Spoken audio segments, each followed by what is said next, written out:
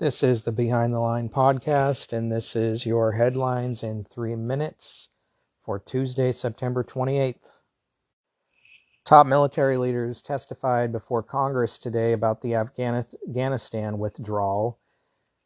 Biden has repeatedly said that no military officials ever told him to leave a small contingent of U.S. soldiers behind in Afghanistan to maintain peace, or he's stated that he does not recall.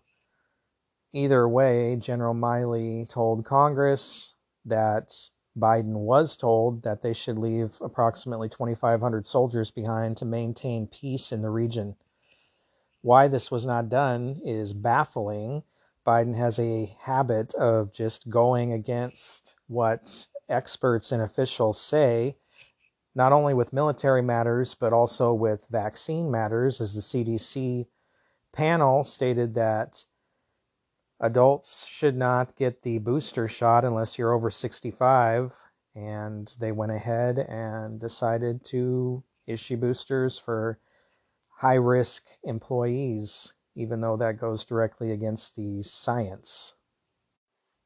Prices for natural gas, the most common way to heat homes and a leading fuel source for generating electricity, have surged more than 180% over the past 12 months to $5.90 per million BTUs.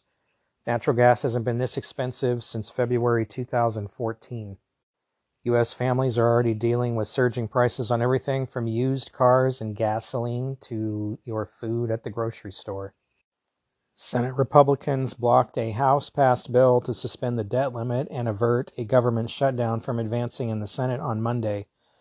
The move comes after Republicans had insisted the Democrats act alone to address the debt limit and leaves Congress without a clear plan to keep the government open, with a threat of a potential shutdown looming by the end of the week. Government funding is set to expire on September 30th. Republicans have stated they would support a bill that does not include raising the limit to the debt ceiling.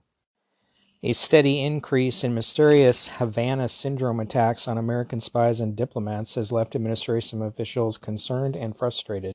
In the past 60 to 90 days, there have been a number of other reported cases on U.S. soil and globally, said Dr. James Giordano, a Georgetown University professor of neurology, who is advising the U.S. government on the issue. Vice President Kamala Harris's arrival in Vietnam in August was temporarily delayed after State Department officials made her aware of a possible anomalous health incident. Those are your headlines in 3 minutes. For more, visit BehindTheLinePodcast.com. Thanks for listening.